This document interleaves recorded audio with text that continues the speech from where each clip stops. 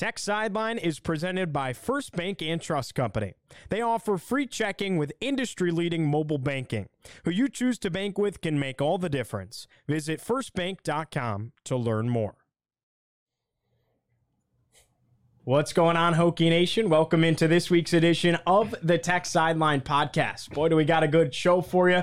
We just had Andy Bitter sit down and talk to former Virginia Tech defensive coordinator Phil Elmassian. We got a ton of football recruiting stuff to go over for both this upcoming class in 2023 and the 2024 class in the future. And big news in the world of college basketball scheduling, and it has a lot to do with both Virginia Tech men's and women's basketball. That's all coming up and more right here on episode 299 of the Tech Sideline Podcast, which starts right now.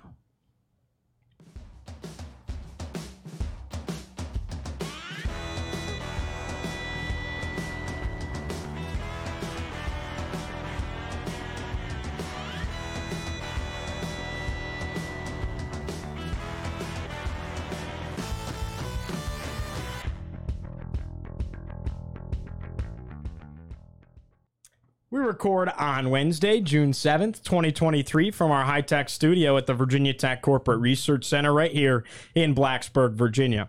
We welcome you on, whether you are listening on Spotify, Apple Podcasts, or wherever you consume your podcasts, or if you're watching on YouTube. If you are on YouTube, make sure to like and subscribe while you're there, and also turn on the notification bell so you don't miss any future TSL content. Tech Sideline is presented by First Bank and Trust Company. First Bank and Trust Company is the bank that puts you first. Visit www.firstbank.com to learn more. And we're also pleased to welcome a brand new sponsor to Tech Sideline and to the podcast. Alumni Hall in Blacksburg. Located in the First and Main Shopping Center, Alumni Hall has the best selection of Virginia Tech apparel, accessories, and gifts. Now through June 18th, Alumni Hall is offering 20% off both online and in-store purchases for Father's Day using the code VTDAD23. That's VTDAD23. So look for their ads on Tech Sideline's website and on social media. All right, let's go ahead and introduce the crew so far today. We got lead analyst and columnist to my right, Chris Coleman. Across the way, senior staff writer Andy Bitter. Behind the scenes producing this afternoon, founder and general manager Will Stewart. And in the fourth chair today, making her debut for the first time here at Tech Sideline, Miss Kendall Williams. I'm your host, Giovanni Heater. And first, let's go ahead and chat over there in the fourth chair with Kendall. Kendall, want to give everyone a little bit of a background on you, how you ended up here and everything like that. You're a former Virginia Tech women's lacrosse player. So why don't we go ahead and start there? Why Virginia Tech in the first place, and break down your lacrosse career a little bit. Yeah, so thanks for having me on, guys. I'm so excited to be here. I was recruited in high school to play lacrosse at Virginia Tech. I was here on the team my freshman and sophomore year, just wrapped up my sophomore year, but had ultimately decided to step away and kind of pursue some other things. I had such a great experience being an athlete at Virginia Tech. There's not a lot of things I could say that I'm just so grateful that I walked away with all the lessons, all the people I've met. But I think it was time for me to just kind of move on and get into other things. I knew Virginia Tech was the place for me. I'm originally from North Carolina, and so I wanted to be somewhere super close. I am definitely a homebody, but it's been a great experience being up here in Blacksburg, and yeah, I'm excited that I'm here. Well, like you mentioned, you're a sophomore in the sports media and analytics program, a good friend of a lot of us here on the show, Kyle, Carter, myself. Mm-hmm. What made you get into sports broadcasting in the first place and kind of, turn that page to the next chapter in your life? Yeah, so like I said, I'm originally from North Carolina, but I was born and I guess raised a little bit in Baltimore, Maryland. So my family moved to Charlotte going into middle school. So I've almost lived half my life in each. I was, being from Baltimore, a huge Ravens fan, and I would watch all these NFL games like every Sunday. My dad got like the DirecTV ticket. I was always watching football, memorizing all these different things. And I remember watching, obviously through doing all that, I would watch the games and see people like Erin Andrews, Michelle Tafoya, Pam Oliver. And I turned to my parents one time. I was like, I really want to do that. I think I could totally be good at it. So I think my dream job has kind of always been to be a sideline reporter in the NFL. That's the ultimate goal. But obviously being here at Tech, getting introduced to you, Gio, and like we said, Kyle, Carter, all those guys, made really great connections there, gotten involved in 3304 Sports. Give them a little shout out. But yeah, it's been a great time. I've had such an awesome time just learning the ropes. Again, I kind of got involved this past spring, but now that I won't be playing lacrosse, obviously being a D1 athlete, that takes up a lot of your time. So I'm excited to put a lot more time and energy into TSL and 3304 and any opportunities that come my way. So awesome. Well, we're looking forward to it. Welcome. And you. let's get into our content for the day, guys. First and foremost, good way to start. Congratulations to Michael Vick. He is on the College Football Hall of Fame ballot among some pretty big names: Larry Fitzgerald, Terrell Suggs, Marshawn Lynch, Marvin Harrison, Julius Peppers, and even Ryan Leaf was a big college football player. So congrats to Mike Vick. Some of those names on there you hear and you're like, those guys aren't already in the College Football Hall of Fame. Right, like, how was right. Marvin Harrison not in the College Football Hall of Fame? Right. I mean, I'm showing my age, but I remember watching him play in Lane Stadium, in 1995 and things like that. I'd also want to throw in, to back up a little bit, I got this hat from Alumni Hall. Okay. All the Virginia Tech gear that I wear on the show, always I've gotten from Alumni Hall, even when our sponsors were not Alumni Hall. So it's a great place as far as merchandise goes. So I thought I'd throw that out there. Awesome. Yeah, you look at that list and you go, how are these guys not in already? And they have such weird qualifications. You have to be a first-team All-American at some point by one of the 5 selectors. It seems sort of disqualifying for certain guys. Like, I guess that's a good starting point, but like you think of the quarterback position and how crowded that can be to be a first-team All-American guy year to year. It seems sort of disqualifying sometimes of maybe some good candidates, but the Hall of Fame is like that. With coaches, they have this rule that you have to win like 60% of your games or something like that. So somebody like Howard Schnellenberger would not be eligible for it. Even though he's clearly a Hall of Fame guy, he can't be eligible. So some weird qualifications things, but rightfully so, Michael Vick on that list. And, I don't know how the voting will go on that, but I think eventually at some point he will get in.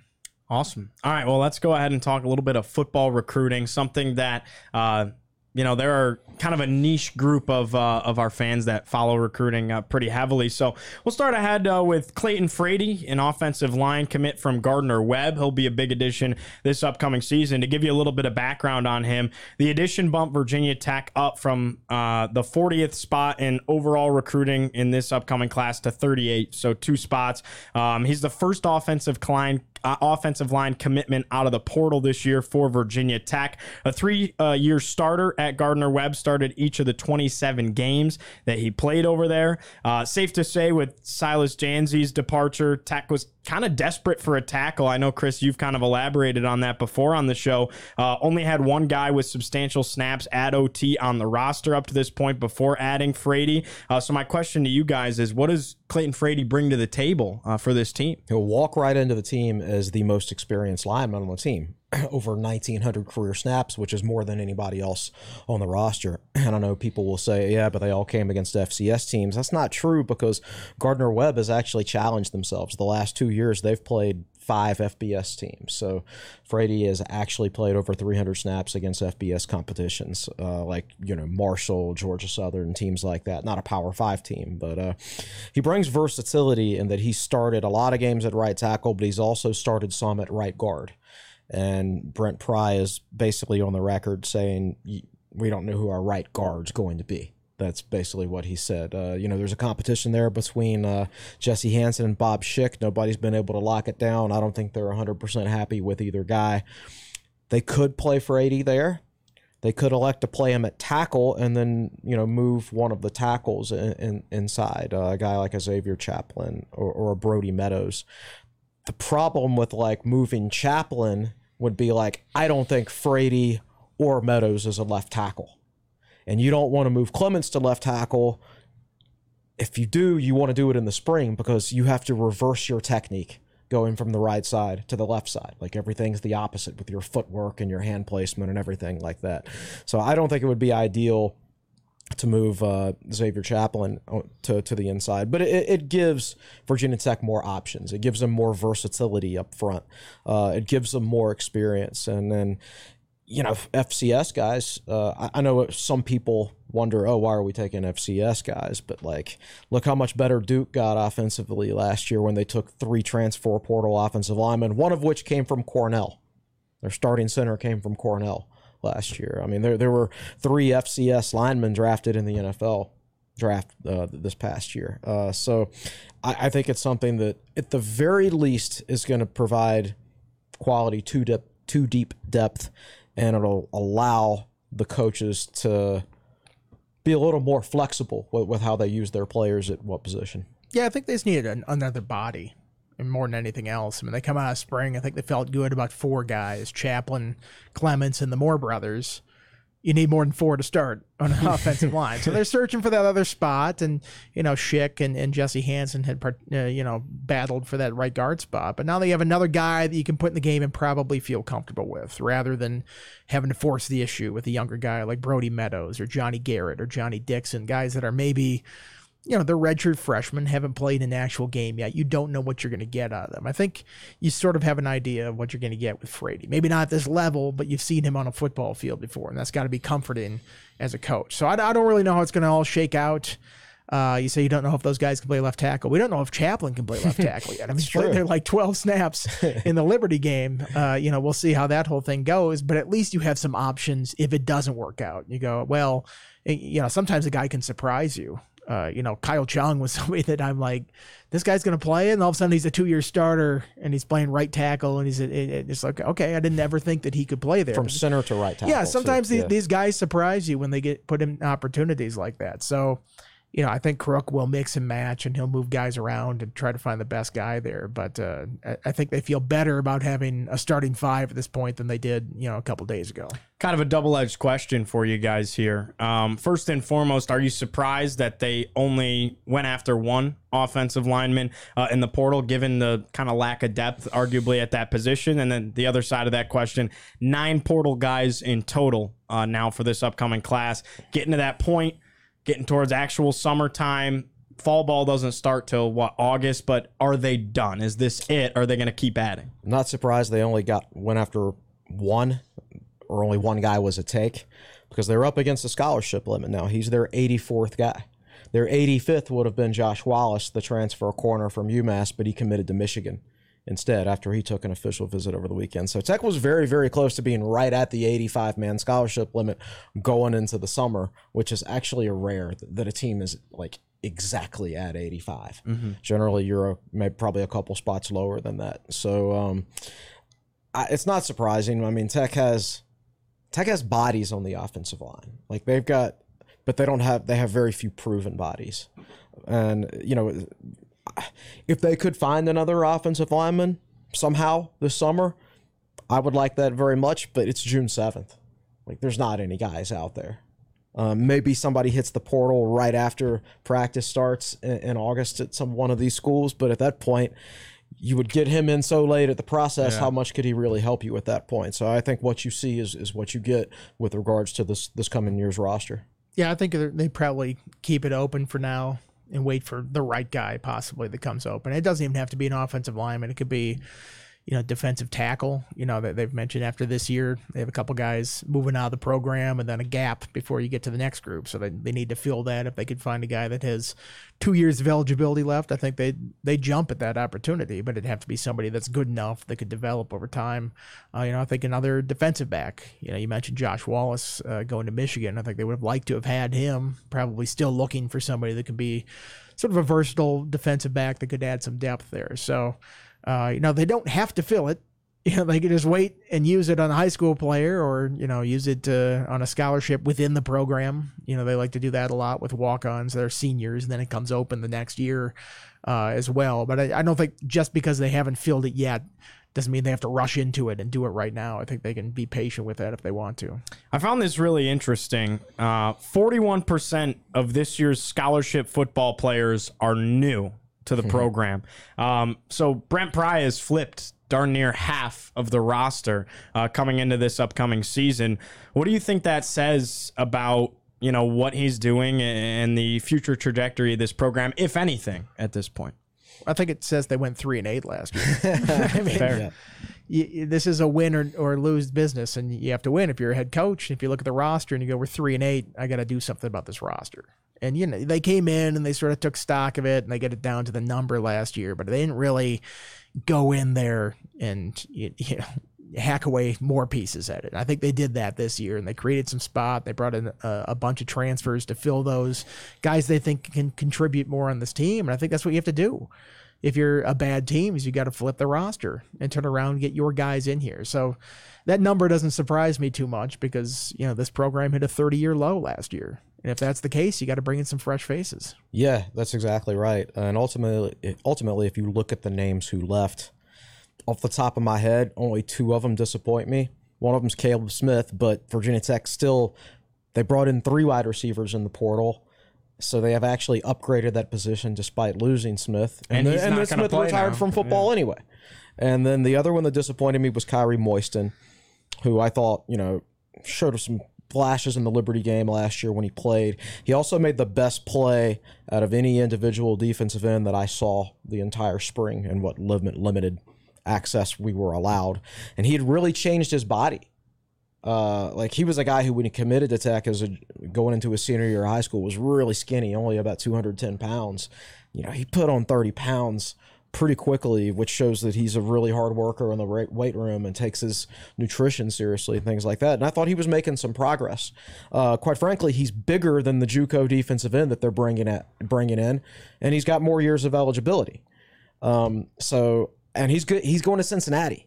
It's not like he's transferring down. Yeah, he went somewhere that usually you see somebody go somewhere else for playing time reasons, or they couldn't hack it here. It feels like he could have. If he's going to Cincinnati, he's going to continue to play at a Power 5 conference. Exactly. So I was disappointed to lose him. But other than that, I feel like, and I think, Christian Moss is a guy who could have helped at some point. But for the most part, I feel like they either upgraded or they gave themselves a chance to upgrade. I think, there needed to be some turnover. All right. Well, let's go ahead and talk a little bit of future recruiting here. Just had a commit for the 2024 class. Quentin Reddish, 7th commit overall in the 2024 freshman class for Virginia Tech. A 3-star defensive back. He's listed as a safety. Played at Independence in Charlotte, North Carolina. Number 31 player in North Carolina. Number 92 safety in the 2024 class overall, according to 247 Sports. Chose to play at Virginia Tech over... His final list was a little bit slimmer. It was more like Appalachian State, Duke, but he chose over scholarship offers from NC State, Wake Forest, Miami, Missouri, West Virginia, UVA, and Duke. Pearson Prelude was his head recruiter. Didn't originally intend on committing this early, but stated that he said he was kind of blown away by his visit a couple of weeks ago. Mose Phillips hosted him on his visit. So what are you guys seeing out of him? And as the 7th piece of this 2024 class, we'll talk about after how this is kind of starting to shape up. Big frame, 6'3", 185. Could play either safety position. If the 6'3" is legit and he put on enough weight, he could also play that the Sam linebacker position potentially. I mean, he's got that type of frame. But right now, you view him as a safety. He says they're telling him field safety probably right now. Comes from Independence High School, which is a major high school in Charlotte. It's always produced players, even back to the Leaks. I think they went to, or at least one of them went to Independence. Chris Leak, yeah. Yeah, Chris Leak went to Independence. So that's been a long time ago, man.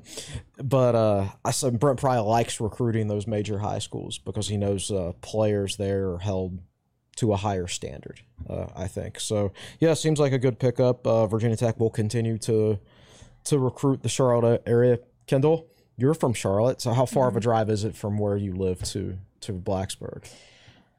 I'm South Charlotte, so a little closer to 3 hours, but where Independence is, I know exactly where it is. That's probably about 2.5. I guess it all kind of depends on how you're driving, but yeah, it is really close. That's what I've had people kind of be like, so how far is it for you to drive to school? And I'm like, oh, it's like 2.5, 3 hours. Like, really? Like, that's it? I'm like, Southwest Virginia, right, North Carolina. So you're driving about North Carolina for 2 hours and then Virginia for about an hour. So it's a nice, easy drive. There are large portions of Virginia that are further away from Virginia Tech than Charlotte is. For sure. Even North Charlotte is slightly closer to Virginia Tech than Richmond. Yes. So I would say that that's going to continue to be an area for Virginia Tech, the I-77 corridor, I guess, from the Virginia border through Winston-Salem all the way down to Charlotte. That's going to continue to be an important area for Virginia Tech because it fits in their geographic focus. That was a real focus of Fuente.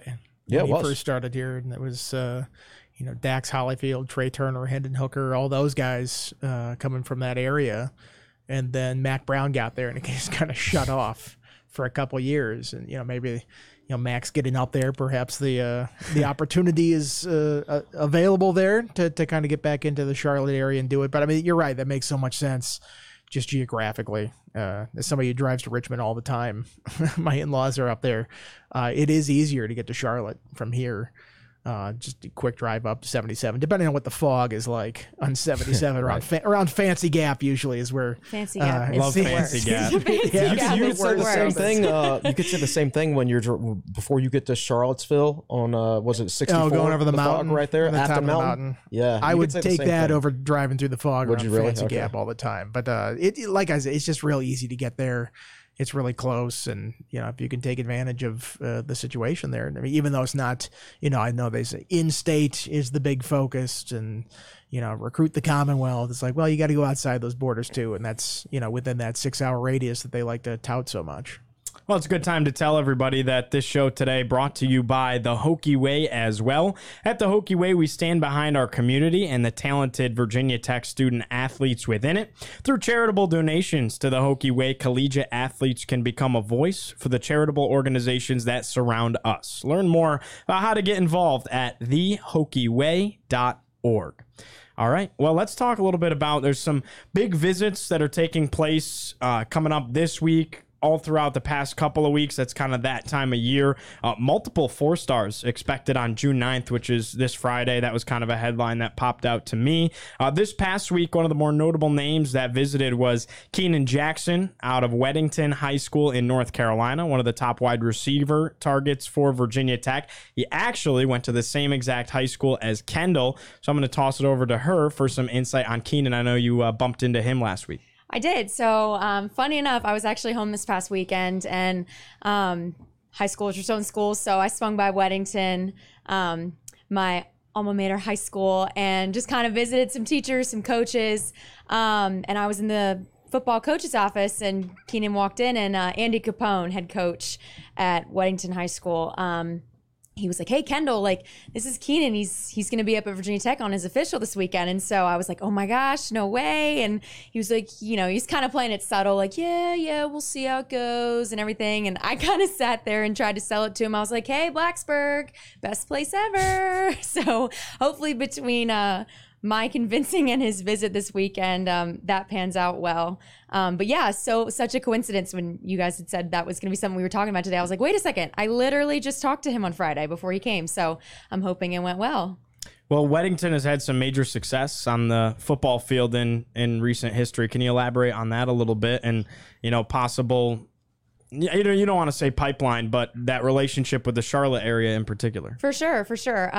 So I think when I was in high school, I graduated in 2021 from high school. I think between 2019, the graduates of 2019 and 2022, we had over 20 kids go to play at a Division I school for football.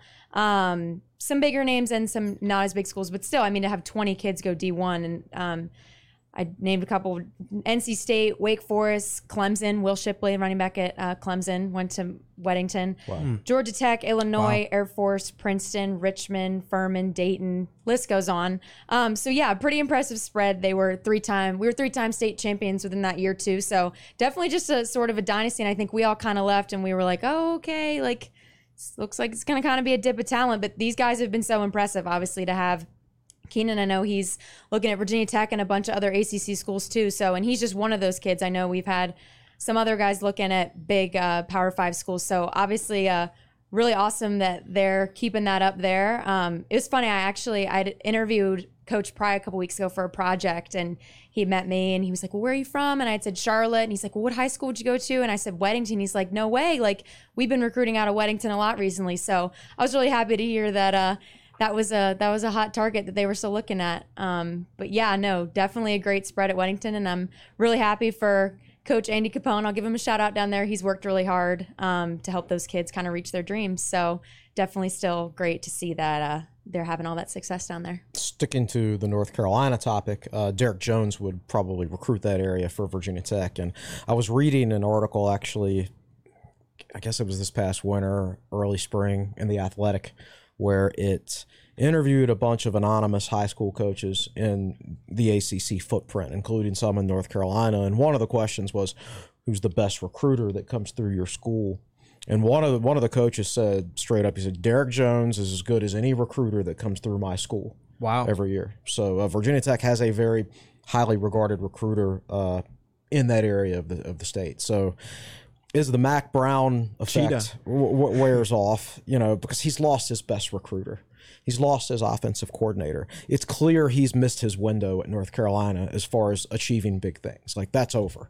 Now you're just waiting. When's he going to retire? Is it going to be after this year? Is it going to be after next year? So there's a window where you can get in there and, you can start picking at the carcass, so to speak. You think so? He's got a Heisman contending quarterback. Potential #1 pick at quarterback this year. I'm not talking about how I'm not talking top 15. I'm not talking about how good they're going to be on the football field this year. Like I'm talking about like towards the end of it's like when Virginia Tech football recruiting was going bad behind the scenes. We didn't realize it, but it was because we were still winning 10 games, right? Gotcha. So there's Carolina's recruiting ranking so far this year is down. They're normally signing a bunch of 4-star recruits. They've only got one right now. He's getting negative recruited a lot because everybody knows he's going to retire in the next couple of years. Like, if you sign with UNC right now, he's not going to be your coach throughout your entire 4 or 5 years there, unless something. I mean, at least for UNC's sake, he better not be. Does that matter as much Sounds today, like though? Jim Boeheim's situation. I'm not It's sure. like these players sign. It's like they're not going to be there for 4 or 5 years. Like, I know like, that oh no, my coach left. Well, I can just up and leave and go wherever I want. I don't even need to get somebody's approval or sit a year out anymore.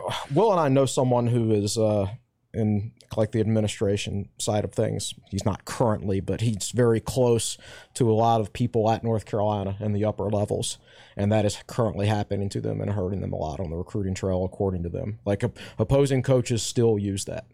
And losing Dre Bly on top of that. Well, Dre, but yeah, that right. I can see that. So it's all these things together happening at the same time, where there's an opening in the state of North Carolina where you can have success.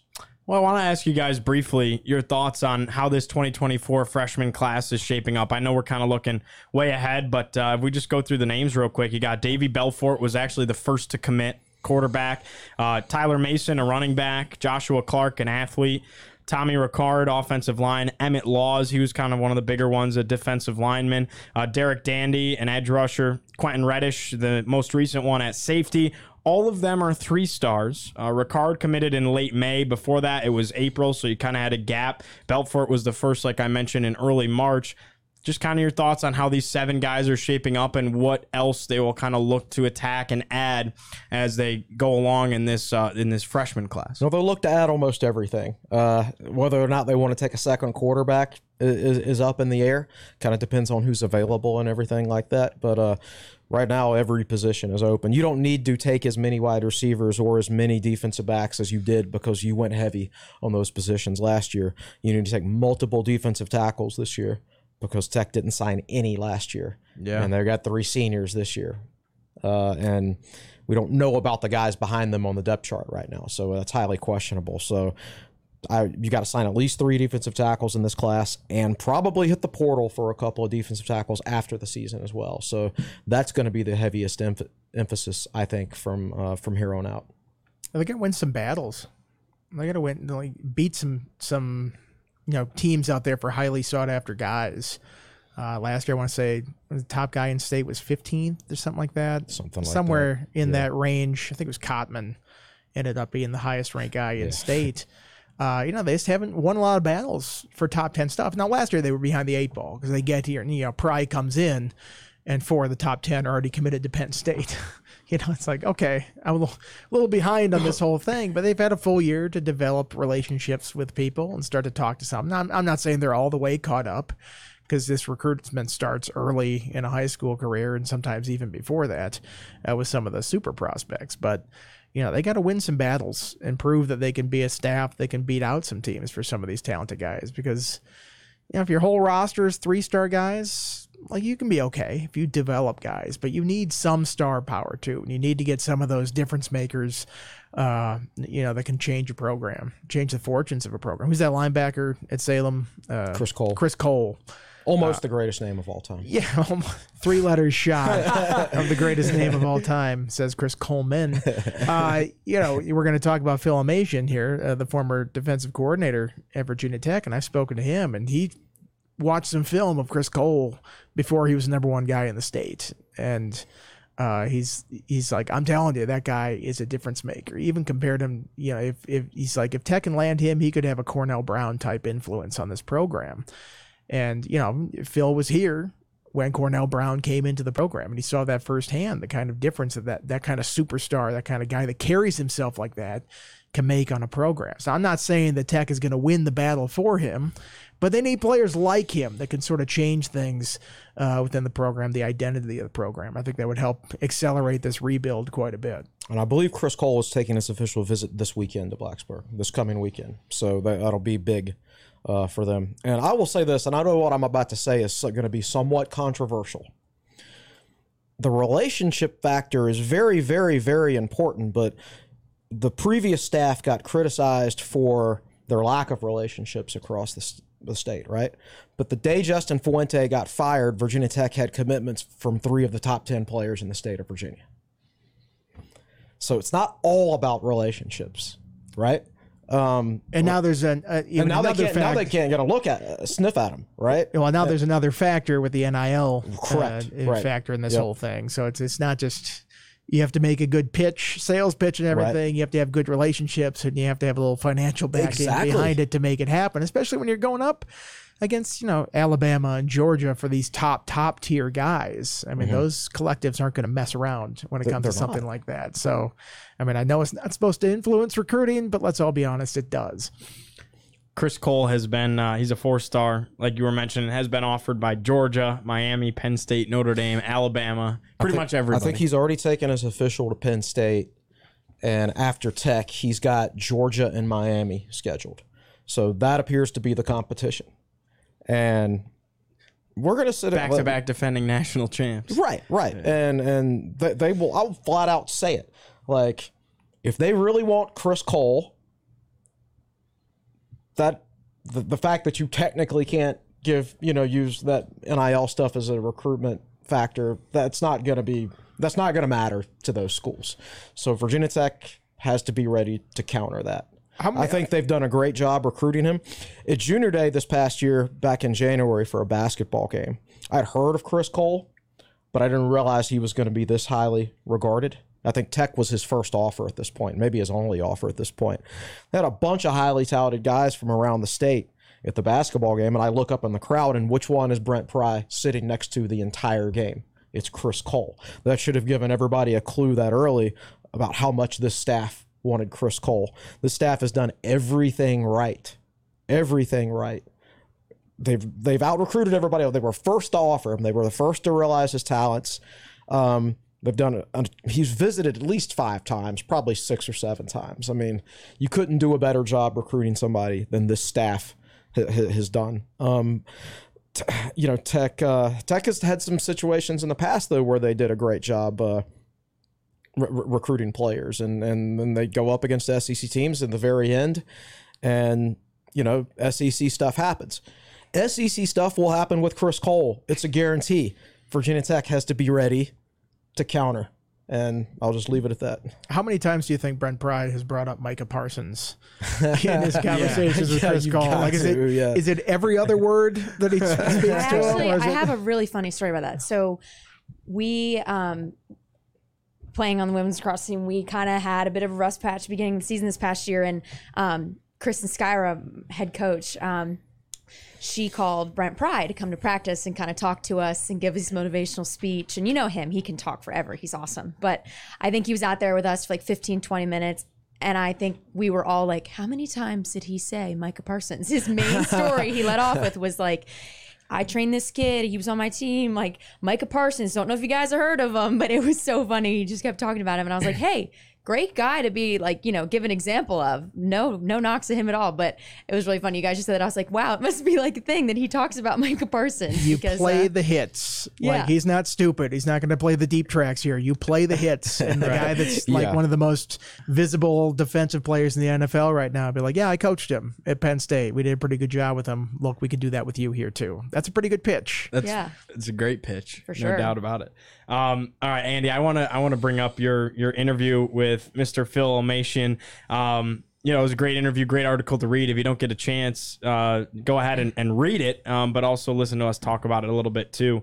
A little bit of background on him, former defensive coordinator at Virginia Tech. Early on in Frank Beamer's tenure before Bud Foster, kind of noted as laying that foundation for the successes that Tech had after, was here for the start of the bowl streak and everything like that. So first and foremost, what was it like to interview him? I saw that we had a profanity warning at the beginning. Yeah, he is an old school type coach. First of all, I didn't realize this until I started doing some research on him, because everybody knows, or not everybody knows, but he's most known around here for being the defensive coordinator when the bowl streak started, kind of, being the kick in the pants that this program needed at that point. But he was on Bill Dooley's staff in 86 and 87, or 85, 86.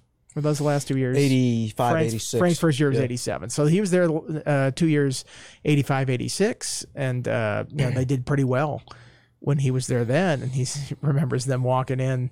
He comes here because he came from Minnesota. He was working for Lou Holtz at Minnesota, and everybody knew Lou Holtz was going to go to Notre Dame eventually. I mean, Lou had it in his contract and everything like that. So the way he's figuring, he's like, Bill Dooley down here is the athletic director. He just gave himself a 10-year contract. He's got 7 years left on this. This is a secure place to go.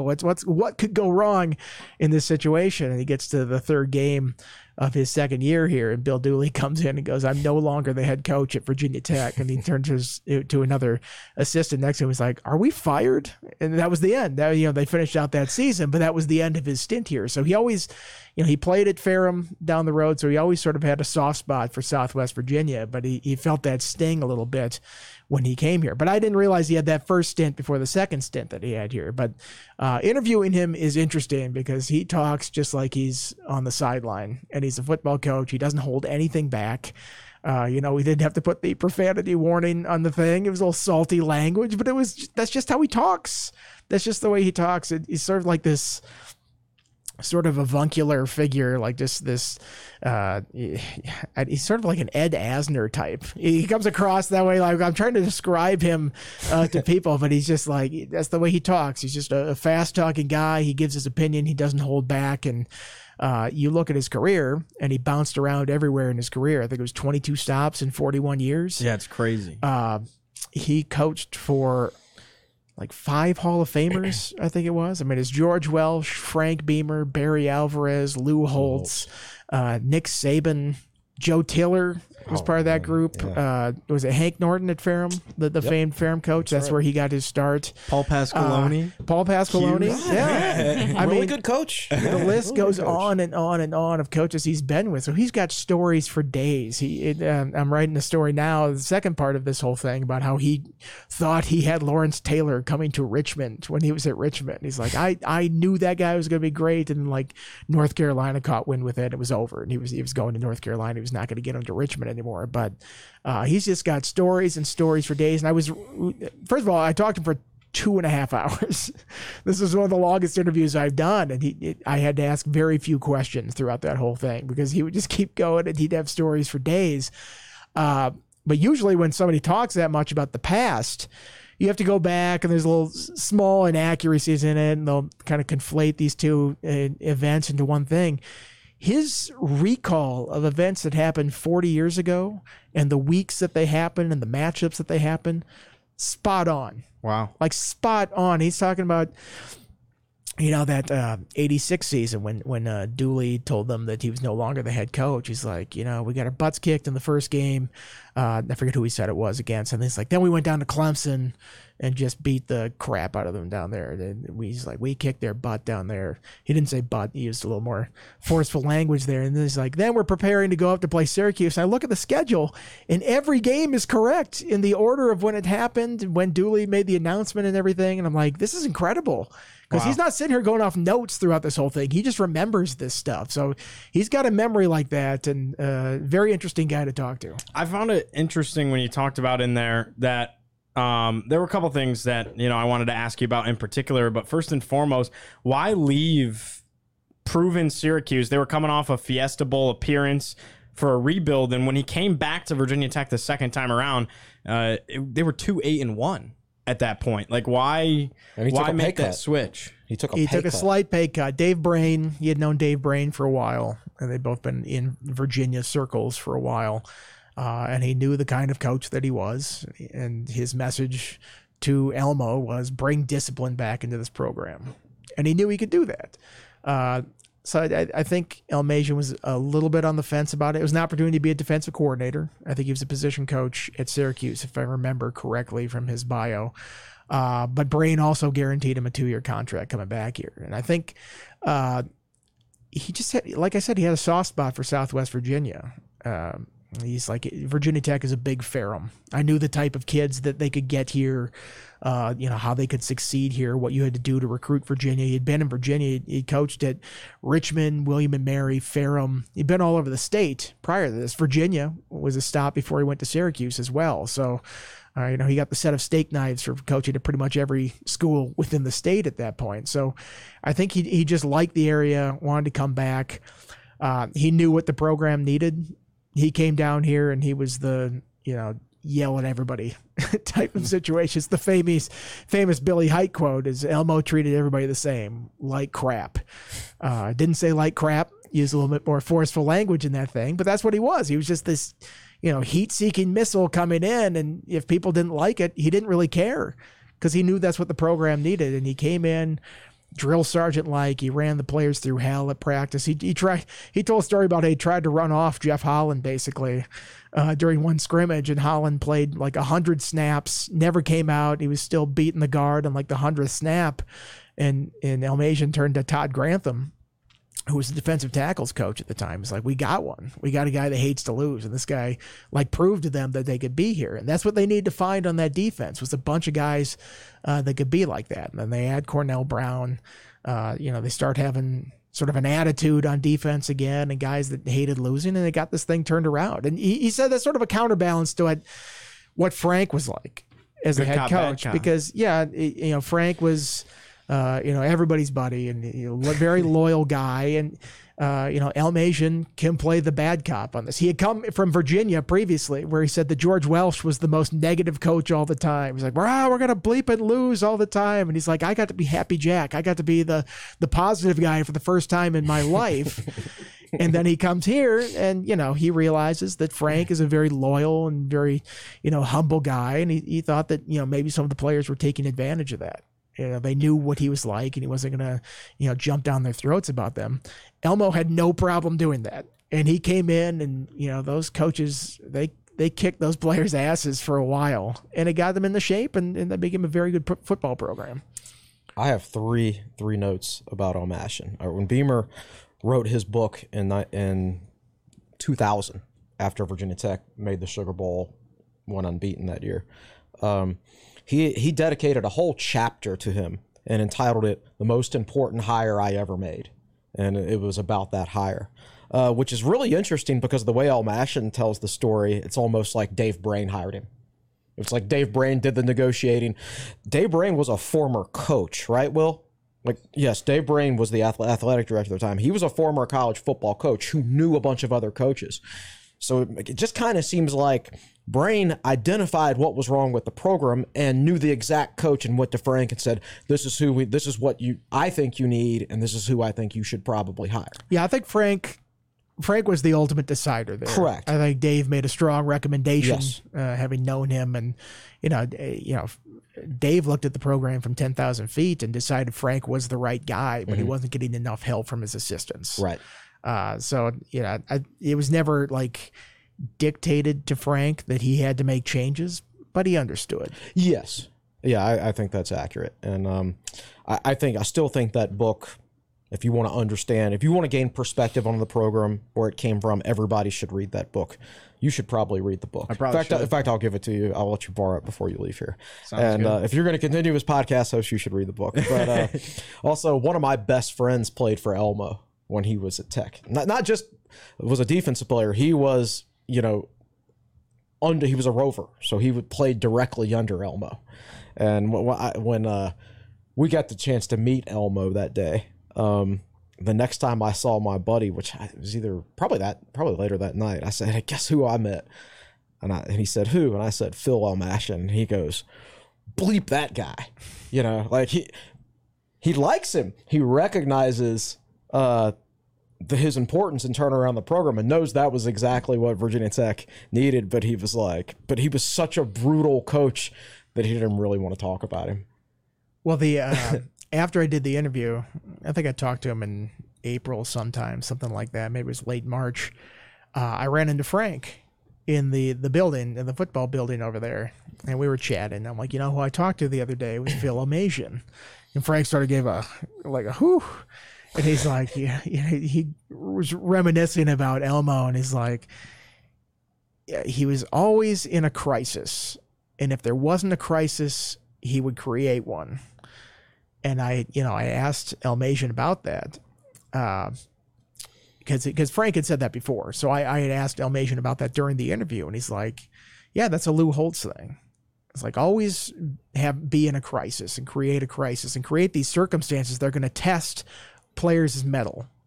And you're not testing their manhood and things like that. You're testing, whether they can handle that kind of stressful situation, because you're going to encounter that kind of stuff during the course of a football season or during the course of a game, and you have to be able to sort of weather that storm." So, I think you hear about him and you go, this guy just bounced around. He couldn't hold a job anywhere, and he's just sort of a hothead and stuff. It's like there was a method behind that whole thing. And, sometimes that's what these programs needed. And, you wear out your welcome pretty quick when that happens. And Elmo said that pretty much. He's like, I think I wore out my welcome at Virginia Tech. That's why he moved on to Washington after a couple of years. But that can be very effective for a football coach too. And I think you need that on some of these teams sometimes. Definitely. So spring of 1993, after one of those brutal spring practices, one of Virginia Tech's best defensive players, a guy who was a guaranteed starter, he just couldn't take it anymore and he left.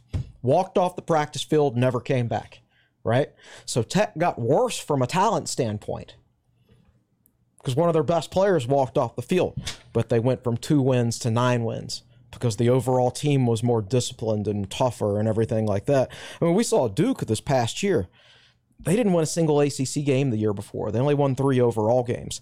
They lost their 2 best offensive players. One caught over 80 passes, the other rushed for 1,200 yards. So they lost their 2 best offensive players off a 3-win team, and then the next year they win 9 games and are so much better. There was just more discipline, more toughness, and I think Cutcliffe on the whole did a great job there, but that program had run out of gas by the end. So I think that new staff brought some spark in there that they greatly needed. And sometimes you don't know how much talent you have until your players are whipped into shape and display the right spirit and everything like that. I would have guessed that Duke had no talent when I watched them play in 2021. Apparently they did have talent. You just didn't know it, and you could see it this past season. So sometimes all it takes is a spark, and a guy like Elmo can serve as one of those sparks, and he did for Virginia Tech. All right. Well, that was fun. Let's go ahead and completely flip script here. Last topic of conversation today. We're calling a party down in Charlotte. Men's basketball and women's basketball are set to play in Charlotte. The women will play on Thursday, November 9th. The men will play on Friday, November 10th. That is Veterans Day weekend. Men's basketball plays against South Carolina on Friday. That's a doubleheader with UVA and Florida, so that'll be pretty cool. That's on Veterans Day. How about this one? This is the real headliner. Women's basketball just announced this morning. It's going to play Iowa on Thursday. We get our Georgia Amore versus Caitlin Clark that a lot of people wanted to see in the national championship. And I think more than anything, this shows that Virginia Tech on the women's side is respected on a national scale now to make that kind of a matchup. I think so. And obviously, this is the type of matchup that I think is important if you want to grow the sport of women's basketball. Have these big, non-conference battles between two teams that were in the Final Four the year before. These are games that people are going to watch. It's got star power in them. And so I think it's an important game, not just for Virginia Tech, but for, women's basketball in general. It certainly will be one of the most premier non-conference matchups, if not the most premier non-conference matchups. From a Virginia Tech perspective, there's a lot of Virginia Tech people in Charlotte. Half my friends that I've known in Blacksburg or went to school with have moved to Charlotte. So 2 nights in a row, if you're a Virginia Tech fan living in that area, that's going to be great. And a lot of people will probably go down for it. I know Absolutely. probably everybody on this set might go. Well, Yeah, party in my house, guys. Your parents probably would not be happy to hear that if they're watching. this is what you want to see from programs are going to be potentially top 5 going into the season. You see that on the men's side all the time with Duke goes to wherever to play some game against Kentucky or something like that. It's like, this is what you want to test your team early in the season, see what you have, because it's not going to matter for making the tournament. Both these teams are going to make the tournament and probably be a pretty high seed going into it, but you want to see what you have on your team and see if test them early like that. A non-conference game, it's fine. It doesn't matter in the long run whether you win or lose this one, but certainly you want to win it. But if you don't, maybe you find some weaknesses in your team that don't normally get exposed during a non-conference slate when you're playing all the directional state schools or whatever they are that they line up to play. So, I think it's win-win. I think it's just a fun game and a game that everybody's going to enjoy watching. Yeah, it's like a bonus. Like, if you win, that's icing on the cake, and it's an extra quality win for your resume. Maybe you're a 1 seed. Maybe that bumps you from the 2 to a 1. But even if you lose it, you're going to learn a lot about your team. You're going to the tournament either way. So, yeah, like you said, it's a win-win. How about the men's side? Play South Carolina. They have not played South Carolina very much, and that doubleheader with Florida and UVA, that'll be a nice little. Those are kind of those. This isn't a full blown like Thanksgiving holiday tournament, but it's one of those settings. You always enjoy events where there's multiple fan bases in the house. Yeah, I think, and UVA's obviously got a great basketball fan base. We'll see if South Carolina fans show up. They have not been so great in men's basketball recently, but it's a very, very quick trip for them. I don't know if they have a home game for football on Saturday or not. Virginia Tech is at Boston College that week for football, so it's not like Tech fans are going to be saying, "Oh well, I was going to go to the basketball events, but I got to go to Blacksburg for the football game." Though Virginia Tech is on the road this weekend, which at works a place out where beautifully. very few people are going to go. Believe me, nobody is going to Boston Right. College. It's not like they're playing at Boston NC State. College Like fans aren't going to Boston freezing. College. It's going to be cold Freezing. and rainy. No, thank Yeah, you. Yeah, it's not going to be pleasant. 38 and downpour. And nothing ever good happens to Virginia Tech and Boston, no matter the sport. So, True. Conti Forum is just as bad to us. yeah. I was kind of reading into the South Carolina game earlier. I think the South Carolina coach, Mike Young, obviously, we know, was at Wofford.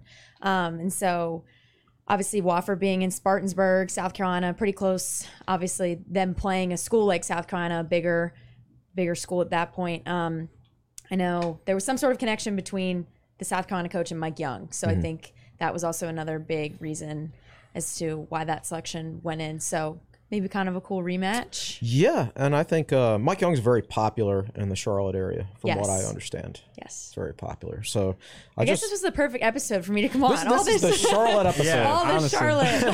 Charlotte stuff. What is this episode going to be called? This is 299 of the 299. podcast, so it's got to be called. I don't know. Will's probably already named it, but since Queen City something. Queen City Special. Queen City Special. Yeah. Awesome. Yeah.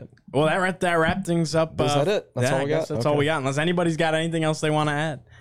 South Carolina hosts Vanderbilt in football that weekend. South Carolina does have a home game that weekend, but at the same time, that's a really quick trip for South Carolina fans. Hour and a half. So who cares? Exactly. Hokies are going to invade. That's what that Yeah. means. Because Yeah. you got the women's game the night before. You stay an extra night. Right. And, I think that works out. And honestly, I think people are going to be more, believe it or not, in tune to that women's game. Oh, it's a that's- higher profile. Oh, yeah, Yeah. absolutely. 100%. Honestly, which is fantastic. I don't think probably before this past year, you could have said that.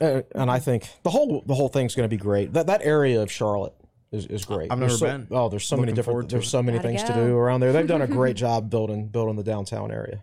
Awesome. Well, thank you guys. Appreciate it. Thank you once again to our sponsors today. Of course, the Hokie Way. Of course, our brand new sponsor in Alumni Hall and the First Bank and Trust Company. We got something special up our sleeve for episode 300. Will is going on vacation all the way to Europe, but when he comes back, we're going to do episode 300, and we're going to kind of take a historic dive into the Tech Sideline podcast. But for now, for Kendall Williams, for Will Stewart, Andy Bitter, Chris Coleman, I'm Giovanni Heater saying so long, and we'll see you next time on the Tech Sideline podcast.